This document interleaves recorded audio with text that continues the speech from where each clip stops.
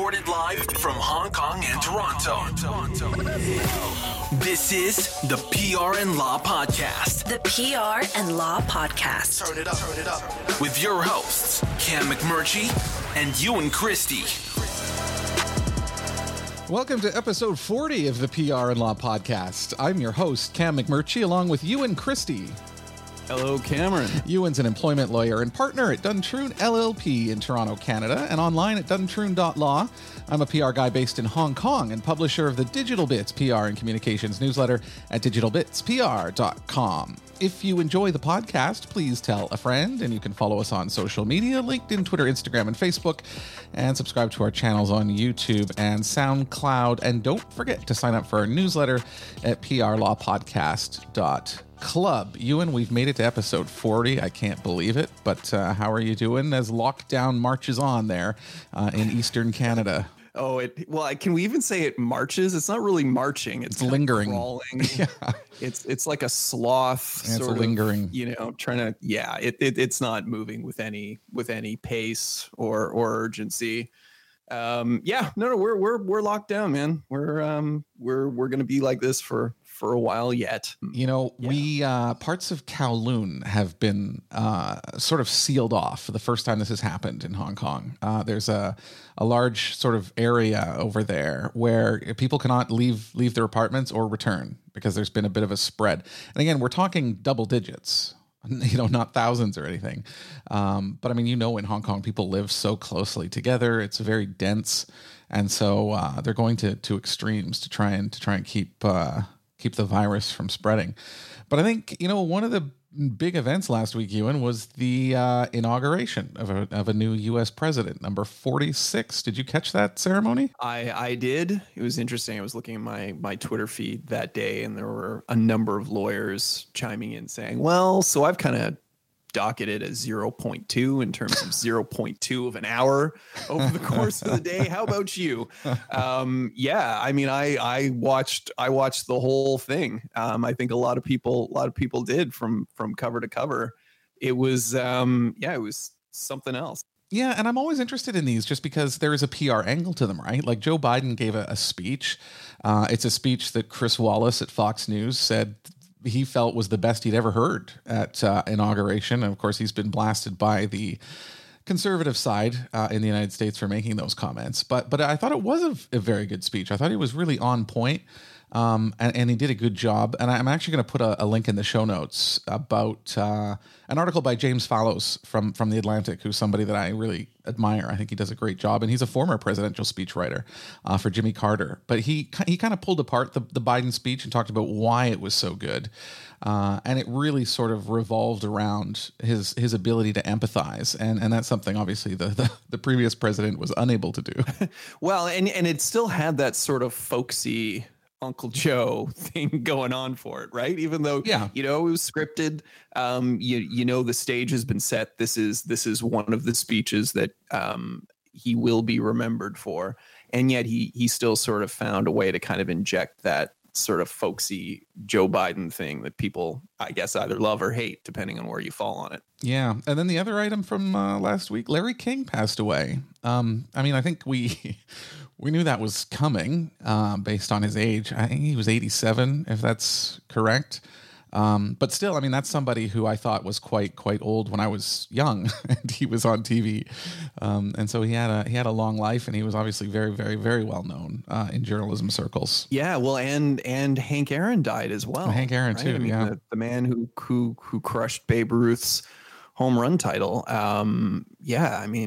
Pretty remarkable story there. I saw some really incredible obits. The Washington Post in particular did a bang up one, and a few other really, really interesting ones talking about the history of the league and, the state of Major League Baseball when Hank Aaron first got his start. Yeah, it's sad. I did see one article that linked to a video about, Hank Aaron's 715th home run, which broke Babe Ruth's record. And it's quite an amazing call. I think I should maybe put a link in on the show notes for this as well, because it does show he hit the home run in Atlanta, and the The broadcaster, Vin Scully, remarked, and I'm paraphrasing, that this is an amazing achievement and that there is a standing ovation for a black man in the Deep South, for breaking a record of a beloved hero. And how it was such a poignant moment, really for the United States. It's quite a powerful call. Yeah, I actually saw it as well. I had never seen it before, but it was doing the rounds along with a lot of the other stuff on him over the last few days. You're right. It's a pretty remarkable call, and the fact that his family is there when he lands at home plate. It was really, really cool. This is a nice segue, Ewan, because we're going to talk a little bit of baseball on the other side. Continue the debate with us on social media. Join us on LinkedIn, Facebook, Twitter, and Instagram at PR Law Podcast. All one word, PRLAW Podcast. Send us your questions now by email to askus@prlawpodcast.com. That's all one word, askus@prlawpodcast.com. Or on social media with the hashtag PRLawPod. That's hashtag PRLAWPOD. Okay, what have we got, Ewan? Baseball related. Yeah, it is actually. So I wanted to talk about Jared Porter. And for those who may not know who he is, Jared Porter was the general manager for the New York Mets. He was hired as the GM just in December. So, really wasn't there for very long. He was fired on Tuesday after it was discovered that he had sent a number of sexually explicit texts, unsolicited, I might add, to a female reporter back in 2016. Now, this reporter who still remains anonymous was a foreign correspondent. She moved to the United States to cover Major League Baseball. And Cam, we're not just talking about one or two unsolicited messages. Porter sent over 60. And that's 60 unanswered messages, including 7 photos, and one of which was, a lewd photo of an erect penis. Now, the two of them, they initially met in an elevator at Yankee Stadium back in 2016. And this was literally the only time that the two had ever spoken. They exchanged contact information. And then later that afternoon, Porter began texting the reporter and asking her to go for a drink. She declined, but eventually agreed to meet him the next day, believing that, this would be a good opportunity from a professional perspective. And then that quickly prompted Porter to send a selfie, several messages, including an image of him sitting on a bed with a bulge in the groin area, presumably of himself. So again, the two never met, Cam, outside of this very, very brief encounter in an elevator. And here's where things get kind of interesting. So the reporter initially spoke to ESPN about the story in 2017. And she asked that ESPN not report on it because she feared backlash in her home country and believed that it would destroy her career.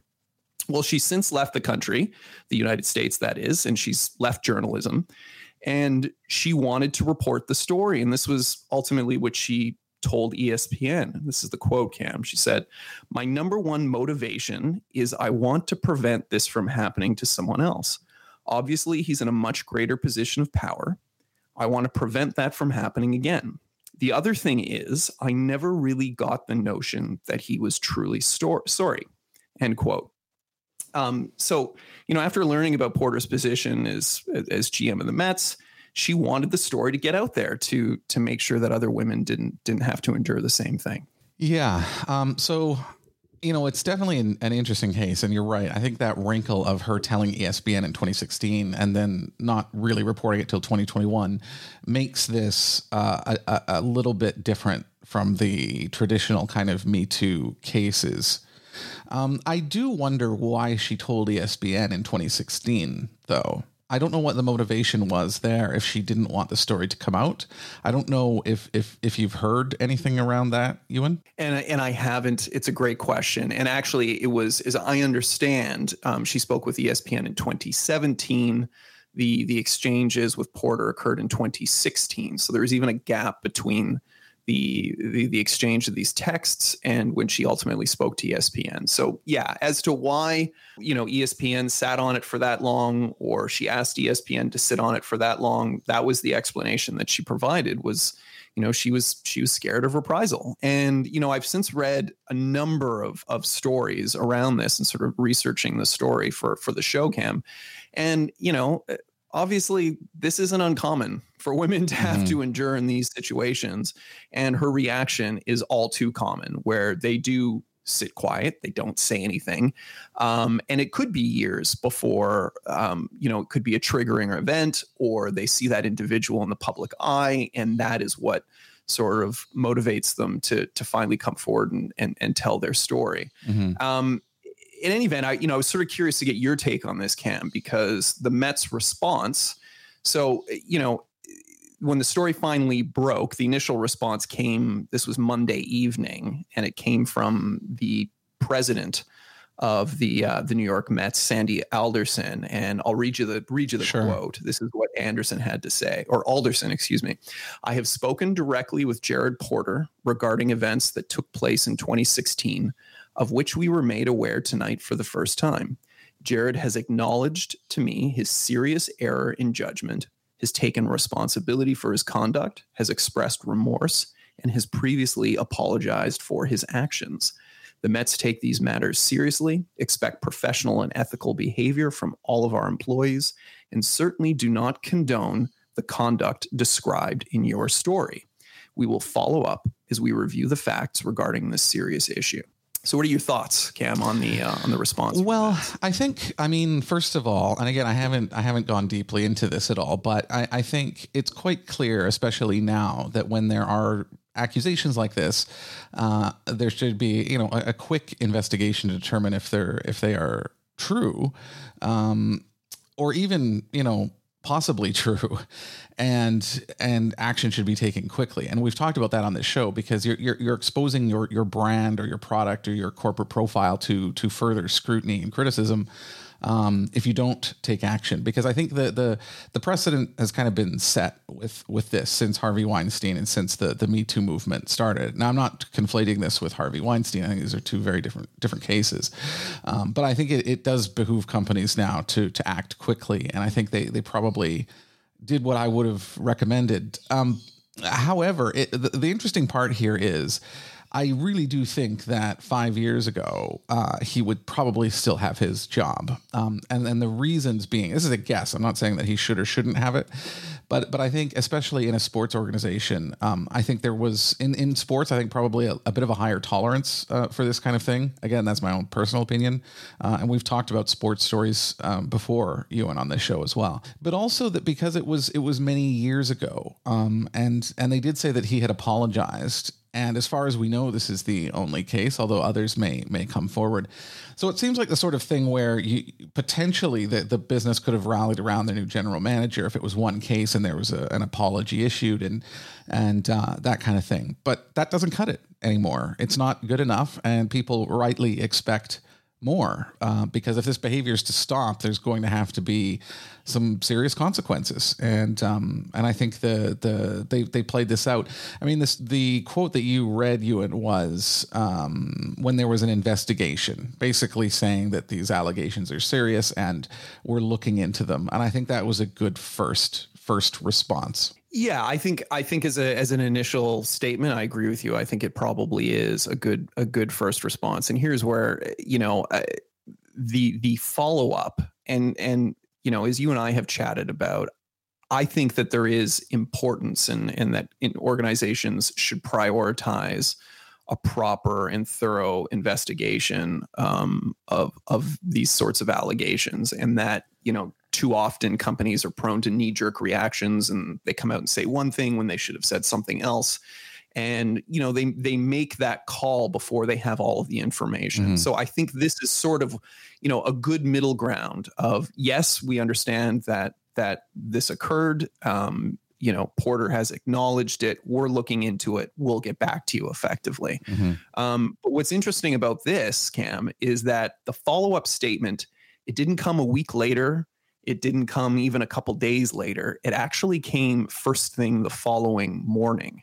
And that was from Mets owner Stephen Cohen. And he tweeted out, and I'll read the tweet.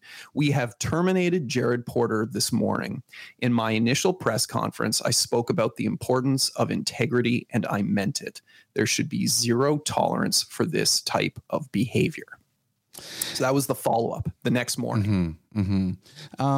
I want to give a little glimpse into what happens behind the scenes in these situations. I was involved in something similar to this when one of the executives at one of the companies I worked for had been criticized for basically faking his university degree. It was from a university that doesn't exist, and it was fraudulent. And once a reporter dug that out and contacted me as the PR person, obviously my first action is to contact this person and say, is this true? Did you do this? And that's really uncomfortable. I mean, it's really, really uncomfortable.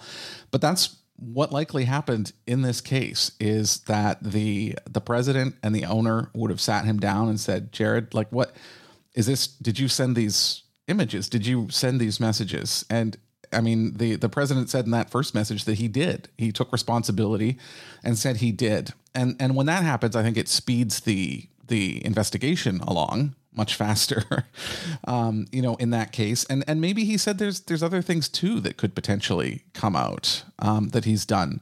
But I think, even if it's just this one case, Ewan, the owner looks at it and says, okay, so he did this. He made a person feel this way, and he's admitting it.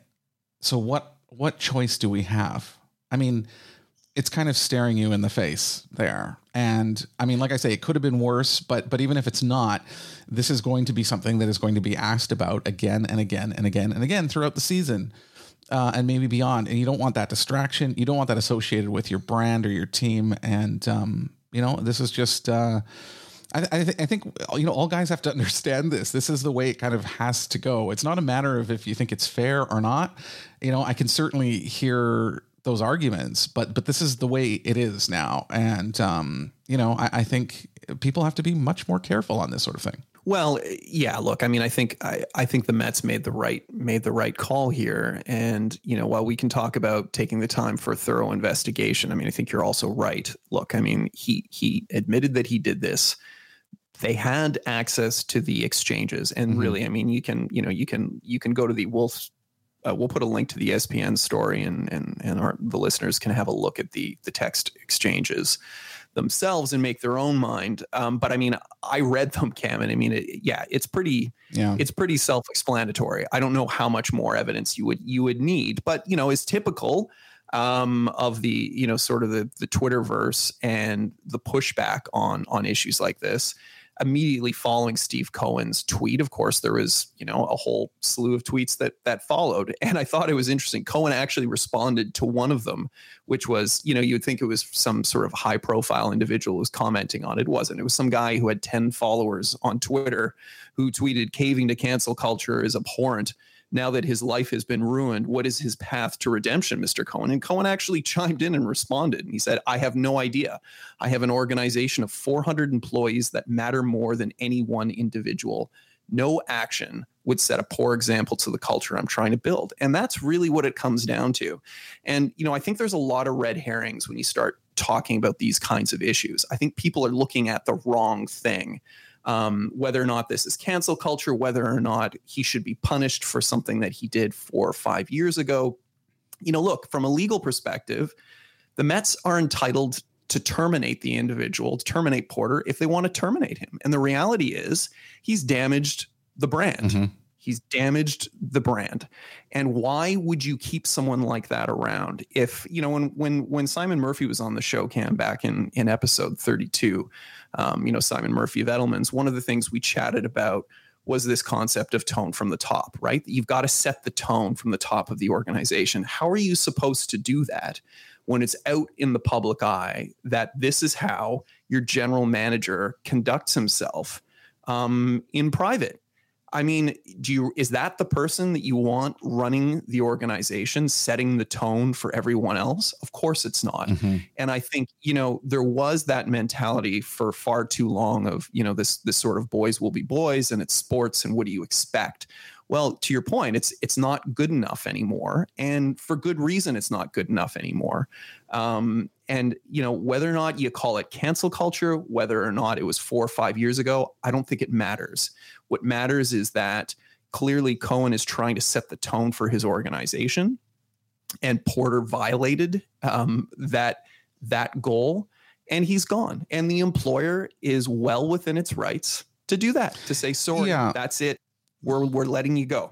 This is something I think people have to understand who are outside of the two fields that we're in, which is it's not about fair or adjudicating this in an open and transparent way and making a decision.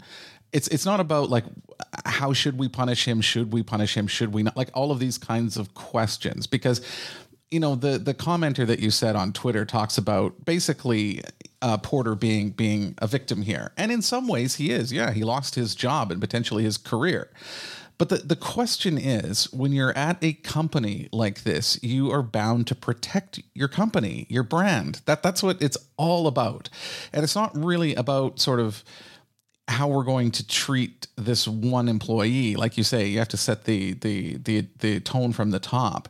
It really is making sure that your brand is not tarnished or tainted in some way. And especially in something like baseball, where, you are selling tickets, you've got to have TV deals, you need a widespread support for your business to make sense. And so this is what you just have to do, because that's everything. Your brand reputation, your brand's viability is absolutely everything. If you don't have that, you're going to be in big trouble, in terms of business. And that's just the way it is. It doesn't matter if people like it or not, or agree with it or not, or think it's fair or not. It's just the way it is. It's just the way it is. And it's just what had to happen in this case. Yeah. And I think, the other thing that's educational in this story, Cam, is the gray area, really. And this is where it's still so remarkably difficult for women in the workforce, right? It's not the obvious stuff. You go through these text exchanges, Cam, and, Porter saying, hey, meet me for a drink. I'm at this hotel. Come by the hotel. That stuff is clearly of a personal and romantic nature. It couldn't possibly be misconstrued as anything else. But there are also text messages of, hey, I'm at the stadium watching batting practice. You should come by. Well, think about it. This is a reporter who's trying to build a reputation, is trying to succeed in Major League Baseball. And Porter is well aware of that fact, and he's relying on it and he's preying on it for the purposes of his own personal goals. That has nothing to do with, hey, come on down and watch batting practice, and this might give you a leg up over your competitors. He's using his position as leverage for his own romantic interests. And that's the stuff that's far more complicated and far more difficult to sort of just look at and say, oh, well, hey, that's acceptable or that's unacceptable. But that's the kind of stuff that women have to deal with. And that's the kind of stuff as an employment lawyer that, I'm meeting with clients, I'm faced with those sorts of scenarios of, hey, I've been subjected to this. What can we do about that? What does this mean? It's the gray area stuff that still happens all the time and is really, really, really difficult, needs to be addressed. You mentioned that he had sent 60 messages and that she didn't respond. And this follows one brief encounter in an elevator. What's interesting? You went like if anybody sent 60 messages to somebody else without responses, it doesn't matter if it's relationship nature or pursuit or anything. It's harassment. It's just, you shouldn't do that to anyone at any time. It goes over the line, and it shows he probably has some boundary issues that he needs to work out. Well, yeah, and that's just it. And I mean, at the end of it, this reporter talks about in her interview with ESPN where she had someone, English was a second language, and to her own admission, she said, it's difficult for me to write in English. And she had someone help her draft a very, very brief response saying, hey, this is inappropriate. Please stop. And then, of course, at that point, Porter says, oh, I'm so sorry. I'm so sorry. I'll stop. I'm so sorry. I apologize. As if that somehow eradicates the 62 prior messages and images that were sent unanswered. I mean, it doesn't. But you've got to think about, what is the mindset of an individual, and is that sort of reflective of this individual? Is this somehow reflective of the profession that he's in or the culture that he's in? That he would think, even for a moment, that would somehow be acceptable behavior, right? I mean, that's the thing that I find really fascinating. Yeah, I mean, I digress a bit here.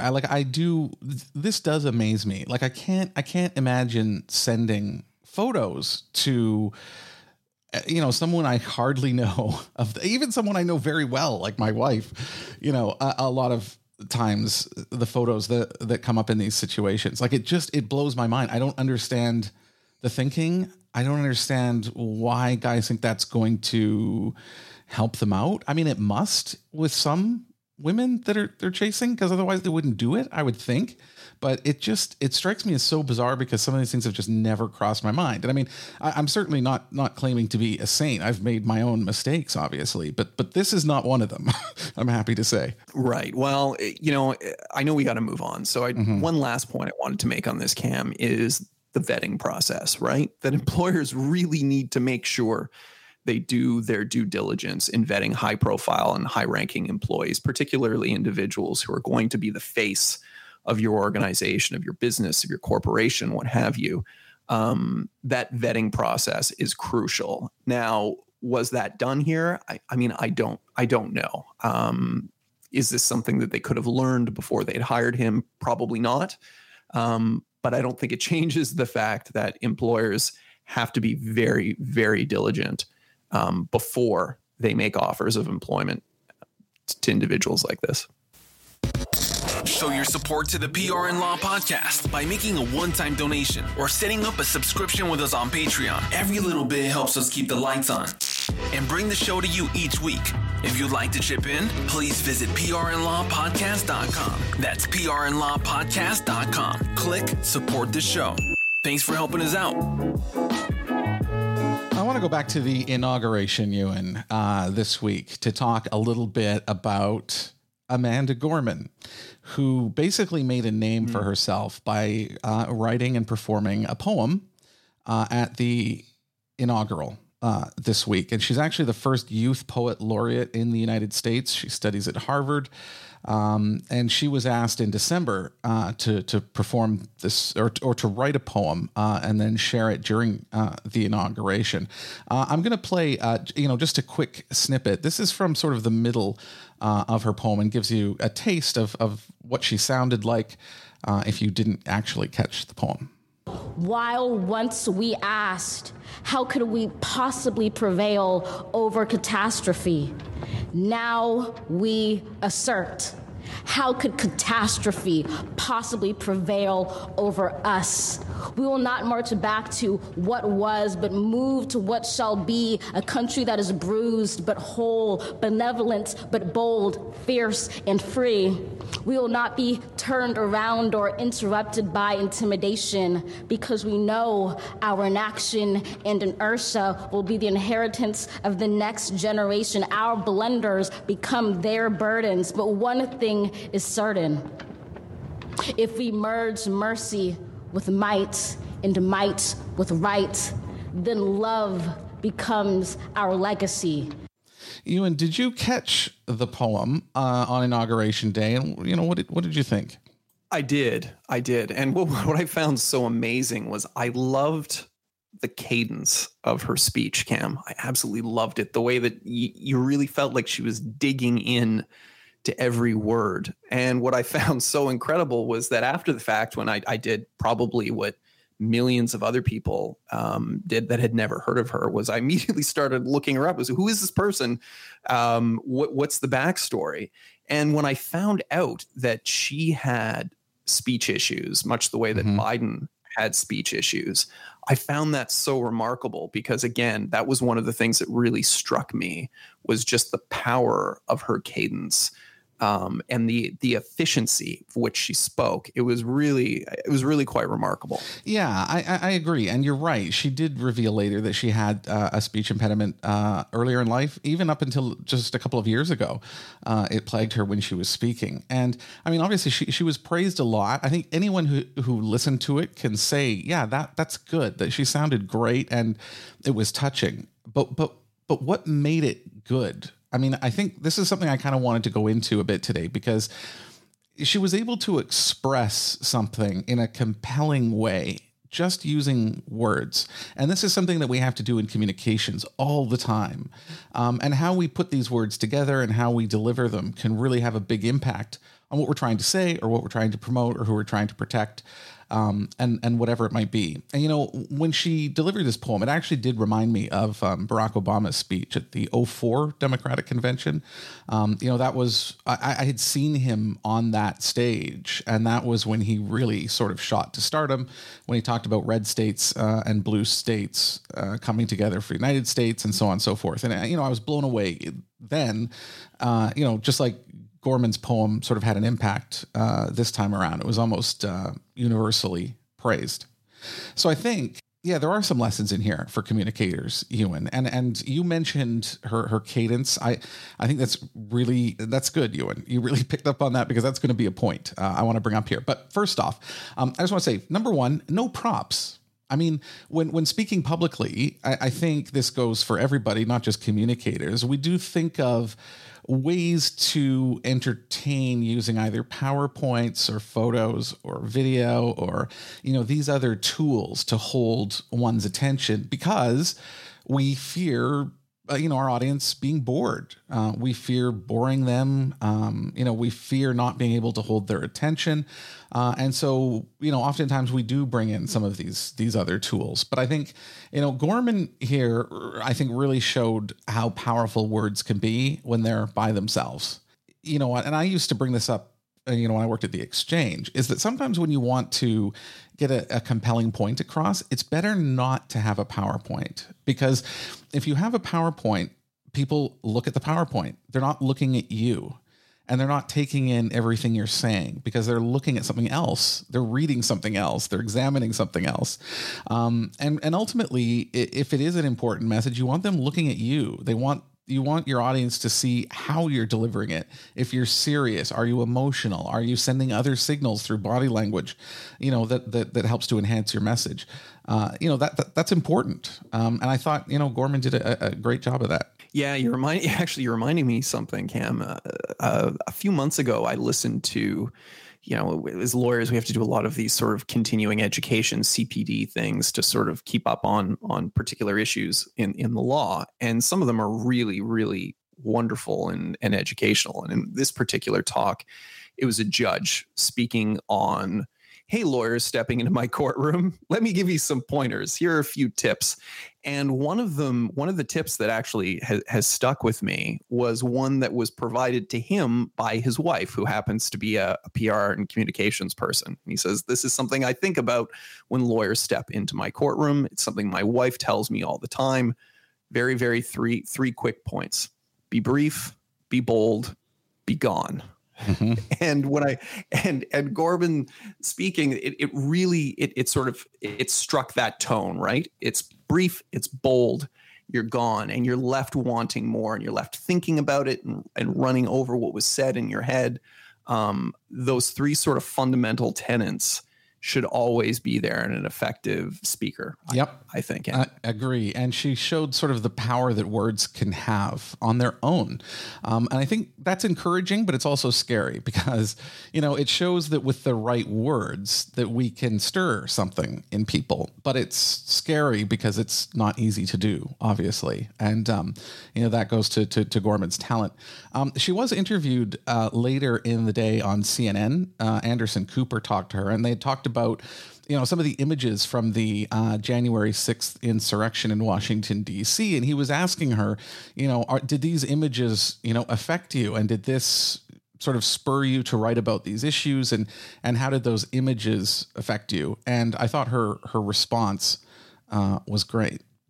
I'm a poet, so often I don't work in images, I work in words and text. And so what I was actually doing is, while keeping my mental sanity, looking through the tweets and the messages and the articles and seeing what stood out. And there's a line in the poem that you might have heard, which is, we've seen a force that would shatter our nation rather than share it. And I got that actually from looking through a few tweets and a lot of people being like, wow, this is what happens when people don't want to share the country with the rest of us. And so I took that, which often became a meme on Twitter, and I put that in the poem. I love that. She's a poet. She works in words, not images. I think it's just excellent. I tend to be kind of the same way, and I think that's why I really, really enjoyed, her answer to that question. Yeah, go ahead, Ewan. No, I just agree. Yeah, sure. Go ahead. Okay. Well, the second point is the one that you brought up, Ewan. You talked about her cadence, and I think she was. You can write a poem, but when you deliver the poem, it could still fall flat because the way that you read a poem or a speech or anything, how you do that is really important. It's not just an afterthought. It can make or break what you're performing. And any speech coach would say, sort of as a basic lesson, to vary your speed, incorporate pauses for effect, speed up where necessary, slow down when you really want, a point to set in, when you want your audience to think about something. And I thought she did this quite well. So, Gorman was able to incorporate sort of faster speech when she was going through ideas like this. We close the divide because we know to put our future first. We must first put our differences aside. We lay down our arms so we can reach out our arms to one another. We seek harm to none and harmony for all. You can see she's going quite quickly, but just after that part. Let the globe, if nothing else, say this is true. That even as we grieved, we grew. Very different ways of reading. And those two clips were actually back to back. They're one sort of clip. But in the first part, she is trying to gather momentum. She's making multiple points quickly to make a point and then slow down when she really wanted to emphasize something. And so, yeah, I'm glad you mentioned that, Ewan, because that definitely stood out to me as well. Yeah. So, I mean, what do you do in situations, Cam, where you're working with a client and they have to make some sort of presentation? Because, of course, as much as the PR people would like to be the ones who not only write the message but deliver the message, more often than not, that's not really practical. Mm-hmm. So, I mean, what is your guidance to someone who perhaps is a nervous speaker or is not particularly comfortable getting up in front of the microphone and delivering that message, even if it is a well-written message by someone else, such as yourself? Well, this happens all the time. I think, in any company, I mean, usually your executives or your CEO or your chairman, they're appointed or elected sort of based on their business capability or their expertise in their sector. Usually speaking, it might be a criteria, but it's not at the top. And so in all of the companies that I've worked in or worked with, we have held training for executives along these lines because it is important. It's really important. When I was at the MTR, which is the subway network in Hong Kong, we had a chief executive who was very charismatic, and he was able to go out there and talk and smile, and he was gregarious, and he was excellent for getting the company's message out there. It makes such a big difference into how your company is perceived to be able to speak that way. So really, I mean, I would look towards getting the necessary training. I don't think it's something that needs to be overwhelming, or too difficult, but it does require some help. And I think, getting somebody to sort of walk you through it, teach you a bit about it, and then just practice, try it over and over again. And that's really the only way to kind of get better at it. Yeah, that makes sense. And I mean, in the lawyer world, it's much the same, right? It's how do you get comfortable being in court, speaking in front of a judge? Well, go to court and speak in front of judges. I mean, there is no substitute for practical experience, right? Get out there, put yourself in those uncomfortable positions. It's really the only way to learn. Mm-hmm. Right on. The third thing I wanted to bring up, Ewan, is research. So, I mean, this poem sounds amazing, obviously, and I think sometimes people think this sort of came off the top of her head, or she saw something on TV like that insurrection, or she was reading Twitter, which she alluded to earlier, and then just sort of put this all together. But it's more complicated than that. And research, I think, anytime you're delivering a speech is something that is quite important, even if it doesn't seem like it should be. And so, again, from the interview with Anderson Cooper on CNN, she talks about this. Well, I did a lot of research ever since I found out in late December that I was going to be the inaugural poet. So that was making sure I read all of the previous inaugural poems, really doing a deep literature dive of other orators who I look up to, whether it be Frederick Douglass and Abraham Lincoln, and how they speak to a nation that can feel very divided. And I was around halfway through that process and kind of that research when the January 6th insurrection happened at the Capitol.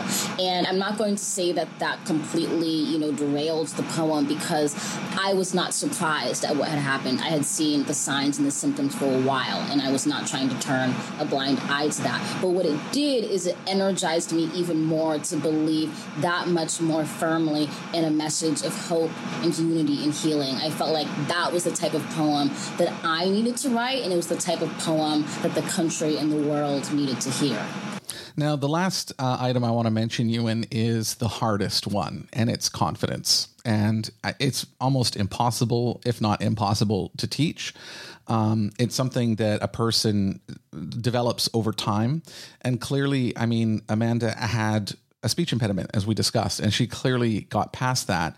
And her confidence really shined through when she was up on the podium and delivering her poem. And, I think... And we talk about this a lot, Ewan, when a company is making a statement about something, that the feeling, the emotions, you have to match the moment. You have to indicate to your audience that you understand and that you empathize and that you connect. And I thought she was absolutely excellent at this. And this is probably the most important part. Here's how she closed the poem. So let us leave behind a country better than the one we were left. With every breath from my bronze-pounded chest, we will raise this wounded world into a wondrous one. We will rise from the gold-limbed hills of the west. We will rise from the wind-swept northeast, where our forefathers first realized revolution. We will rise from the lake-rimmed cities of the Midwestern states. We will rise from the sun-baked south. We will rebuild, reconcile, and recover in every known nook of our nation, in every corner called our country. Our people, diverse and beautiful, will emerge battered and beautiful. When day comes, we step out of the shade of flame and unafraid. The new dawn blooms as we free it. For there is always light if only we're brave enough to see it, if only we're brave enough to be it. So again, Amazing, this happened, after the January 6th insurrection. The country obviously has some trauma over that, and even over the last 4 years for many, and concern. And the country was in a vulnerable state, and looking for reconciliation. And I think, the way that she wrote it and the way she performed that poem really connected. I think she was able to put words to what people are feeling. And that's a real skill, and something quite special. And I think these are the reasons why she had such a really positive impact and created such a stirring poem. Yeah, completely agree. Rightly so. Deserving of all the accolades. It was moving. Even listening to it again, Cam, as you played it back, it's truly remarkable. Wait a minute. Check this out. Whoa, hey, check this out. No, wait. Check it out. I want you to check this out. On the PR and Law podcast. Okay, Ewan, what do you got? Well, Cam, I don't know if you caught this today, the New York Times interview with Fauci, Dr. Fauci, really? On what working on. Yeah, it's an interview. They had him for an hour to ask him about what working for Trump was really like. So from denialism to death threats, Dr. Anthony Fauci describes a fraught year as an advisor to President Donald J. Trump on the COVID-19 pandemic. And what's so interesting about this interview for me, Cam, is how, despite the headline and a clear attempt to almost make it sound salacious, there is nothing about this interview that is even remotely salacious. If anything, it might even be considered a bit drab, aside from, yes, the reality that Dr. Fauci, his family faced death threats. He had an envelope full of a powder that showed up at his office, and, you know, people had to come in with hazmat suits to determine whether it was, you know, a harmful substance. Turned out it wasn't. But aside from that, Cam, what's really interesting is just how much Dr. Fauci kept his cool through this entire process. And, you know, when people were thinking, well, what happened to Fauci? Did he disappear? Did he get fired? And he talks very poignantly about this, that his job is to be honest, truthful, transparent. That is his role. And he is not prepared to compromise in that regard at all. Full stop. And that led him to effectively keep quiet in many ways. Almost, you know, if you can't say anything nice, don't say anything at all, Cam. He sort of got to a place where he could not, in good conscience, get up and be supportive of the message that the administration was conveying. And the reality was quickly becoming that every time he did speak, he was contradicting the administration. And then the administration, you know, behind closed doors would kind of lean into him and say, you can't say this, you can't say this. But yeah, just the dedication of this man to maintaining the message, staying true to his beliefs, true to his education, true to his background, true to science, and true to facts, regardless of the obstacles that he faced along the way. So is it worth your time? Yes. Is it as salacious as the headline might suggest? No, not at all. On the contrary, it's exactly what you would probably expect Dr. Fauci to say, right down to his closing remark, where, you know, the reporter is clearly trying to bait him into saying that Donald Trump is responsible for all the COVID deaths. And he says, look, you know, I don't have any scientific evidence to confirm or deny one way or the other that he is directly responsible. So I'm not going to touch that. Yeah, I hope one of the things that we get back in the future is, you know, an understanding of who the messenger is and who the newsmaker is. And, Fauci was, like you said, he's there to tell the truth and to share his expertise. And if he says wear a mask and people get angry about that, it's not really Fauci pushing masks. He's saying this is what his years of experience and training have taught him. And for some reason, you know, a lot of people have discounted that. You know, on the same token, I mentioned earlier about Chris Wallace on Fox News saying he enjoyed Joe Biden's speech. I mean, he has been vilified across the right-wing press for this. And I find that so bizarre because he's not saying he likes Joe Biden. He's saying it was a good speech. And, you know, these days, that's not something that you can say in certain circles. And I think this does affect kind of both sides to some degree. But we have to kind of open our minds a little bit more and not be so rah-rah for our home team. But yeah, that's a good recommendation, Ewan. Also, Ewan mentioned today in his answer. He means Sunday. Or Sunday, the day he's recording. It's Monday morning here in Hong Kong.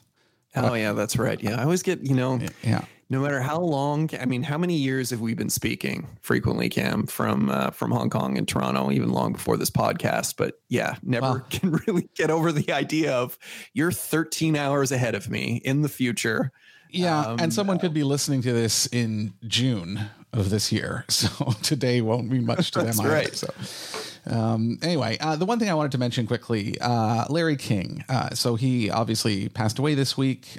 He was an icon of broadcasting, got his start in radio, just like I did. I love radio the most to this day, which is something I share with Larry King. I actually don't want to recommend any of the articles on his life since he's passed away, but there was one article written about his life while he was very much alive in 2015 by Mark Leibovitz, who also wrote This Town, which is a book that I thoroughly enjoyed about Washington, D.C., and basically how, you know, everyone socializes and is part of the same crew there. But this is called Larry King is Preparing for His Final Cancellation. And it's an absolutely superb article about his life, his thoughts, sort of his quirks. Leibowitz spent quite a bit of time with King in putting this article together. And I think it's an absolute gem. It's one that I've saved. And I definitely, if you're interested in King or you want to take a look back, now that he's passed away, this is an absolutely excellent article. Great. Cool. I saw Bill Maher had an interesting tweet about Larry King as well, basically thanking him for giving him sort of his first big start back. What did he say? And how did he describe it back when CNN was television for smart people? Yeah, I saw some tweet like that. Yeah. It was like, I love you, Larry King, but at the same time, I wish your network was as smart as it used to be. Yeah. I had a problem too with CNN as I was watching the inauguration, only because they were gushing so much over the Bidens and the day. And I thought this is not the way they would have talked with Trump or probably any other Republican candidate. I seem to notice that stuff a lot more now because I put myself in the other side's shoes and go, if I'm a Trump supporter, how would I feel about this? And oftentimes I do find that CNN's gone quite far in one direction. But anyway, that's a discussion for another day, Ewan. Anything else you want to mention before we wrap this one up? That's it, my friend. That's it. Perfect. Okay. Well, thanks for joining us again. We had a packed show today, all kinds of stuff in there. So don't miss a show in the future either. You can subscribe in your podcast app of choice or to our YouTube and SoundCloud channels. And you can follow us on social media, Facebook, Instagram, Twitter, LinkedIn, SoundCloud, and YouTube. And our newsletter, of course, prlawpodcast.club. So for you and Christy, this is Cam McMurtry. Light it up. This has been the PR and Law Podcast with Cam McMurtry and Ewan Christie. If you enjoyed the show, please share it with a friend or leave a review. You can also join us on LinkedIn, Twitter, Instagram, and Facebook by following our account at PR Law Podcast. That's all one word, PRLAW Podcast. Thanks for your support.